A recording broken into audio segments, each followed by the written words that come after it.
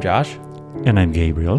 And today on Reading the Gospel, we are studying the Sermon on the Living Bread. This is found in John chapter 6, and we're going to begin in verse 25 and read all the way to chapter 7, verse 1. Follow along with us.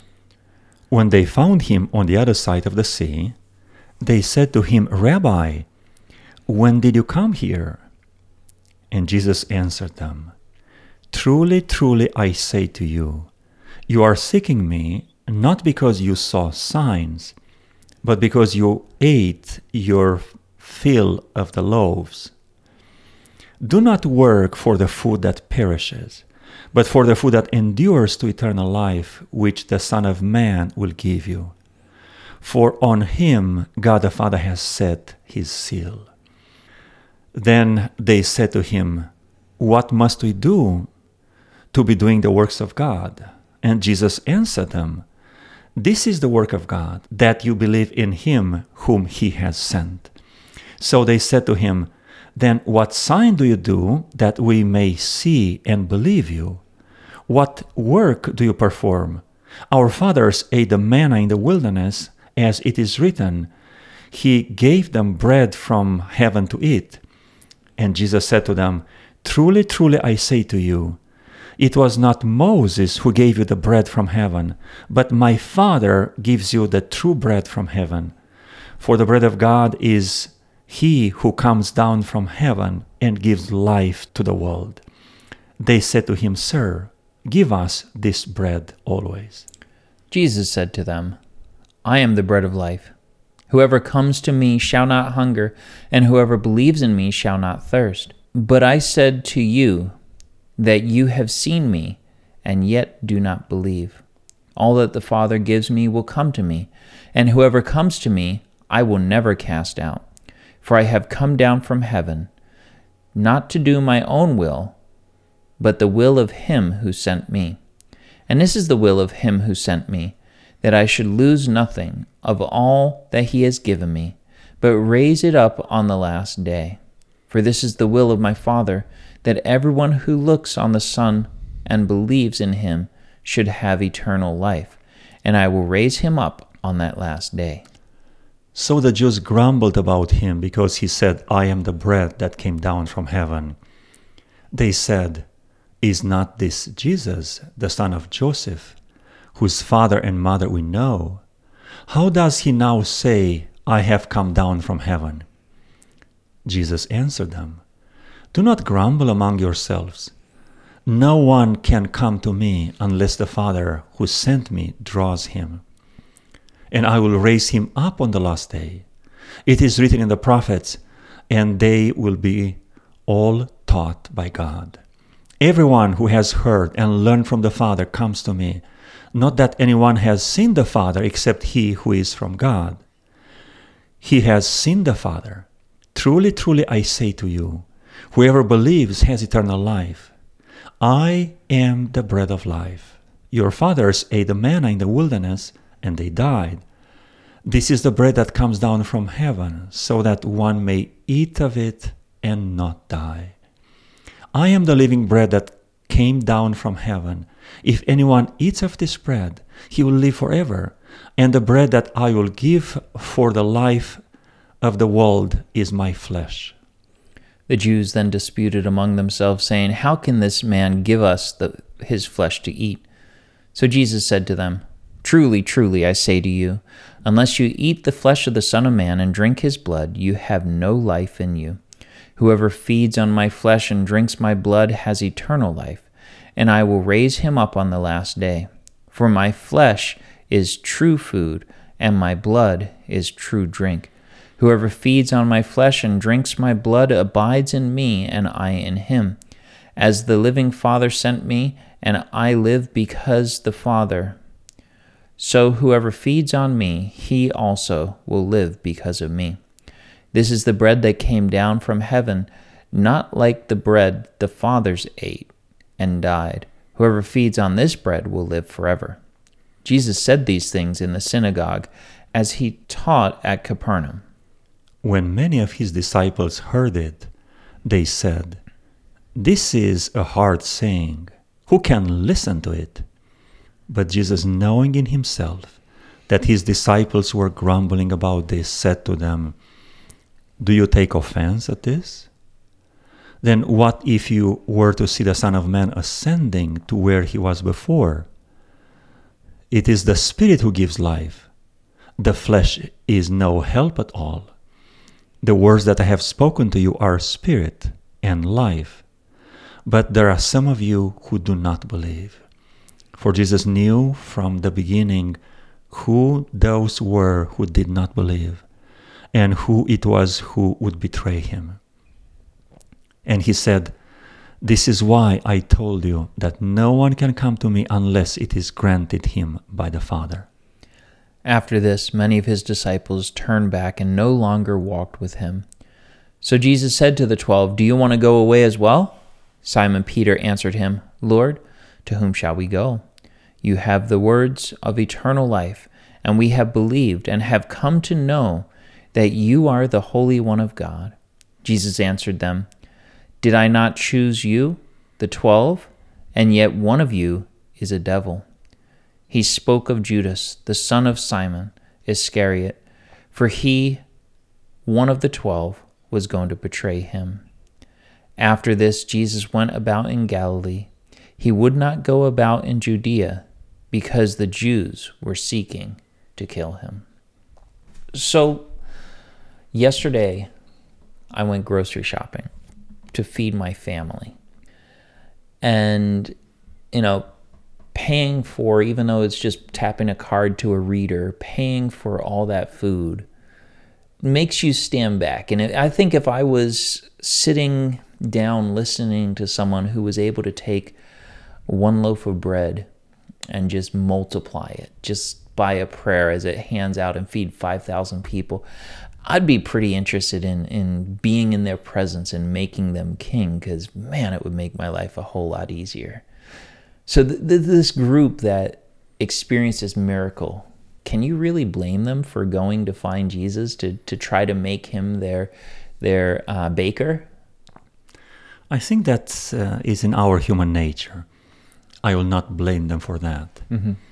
I will blame them later during the conversation when, after being exposed to so many signs and miracles, they said, "Give us a sign so we can believe in you."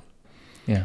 It was important for them to see the miracle of multiplication of the loaves of bread and fish on the other side of the lake. And that news was spread very quickly. But it seems that miracles do not transform the heart, do not turn around the mind, do not produce what we call the repentance, that is metanoia, turning around of your mind. Faith is the result of a personal encounter with Jesus Christ. I think for me, the other thing is the context and where they had this miracle happen. It wasn't just like Jesus was walking through town at lunchtime and there were a bunch of hungry people, so he just started feeding the town. They were out there to listen to Jesus. And the message that Jesus proclaimed was a message of life. And what they got out of it was not, let me go and serve those around us, let me be like Jesus, let me do these things. They wanted the bread. They were coming to Jesus for the wrong reason. And this is this discourse that Jesus is telling them, that you're hungering for earthly bread. What you need is the bread of life. What is this bread of life that we need? It is Jesus himself. This is what he said. I am the living bread that came from above, that came from heaven. So how do we as followers of Jesus eat him? We feed our soul with his presence, with his words, and that transfer between the Spirit of God and our own heart, our own spiritual understanding.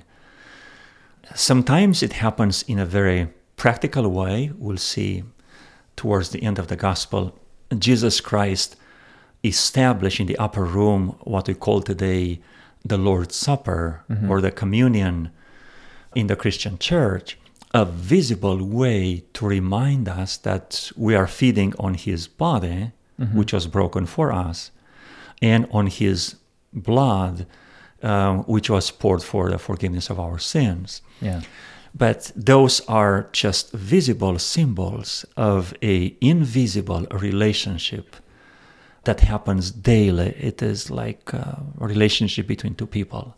Yeah. And that love fills our hearts with the meaning, and we feel that we get new energy.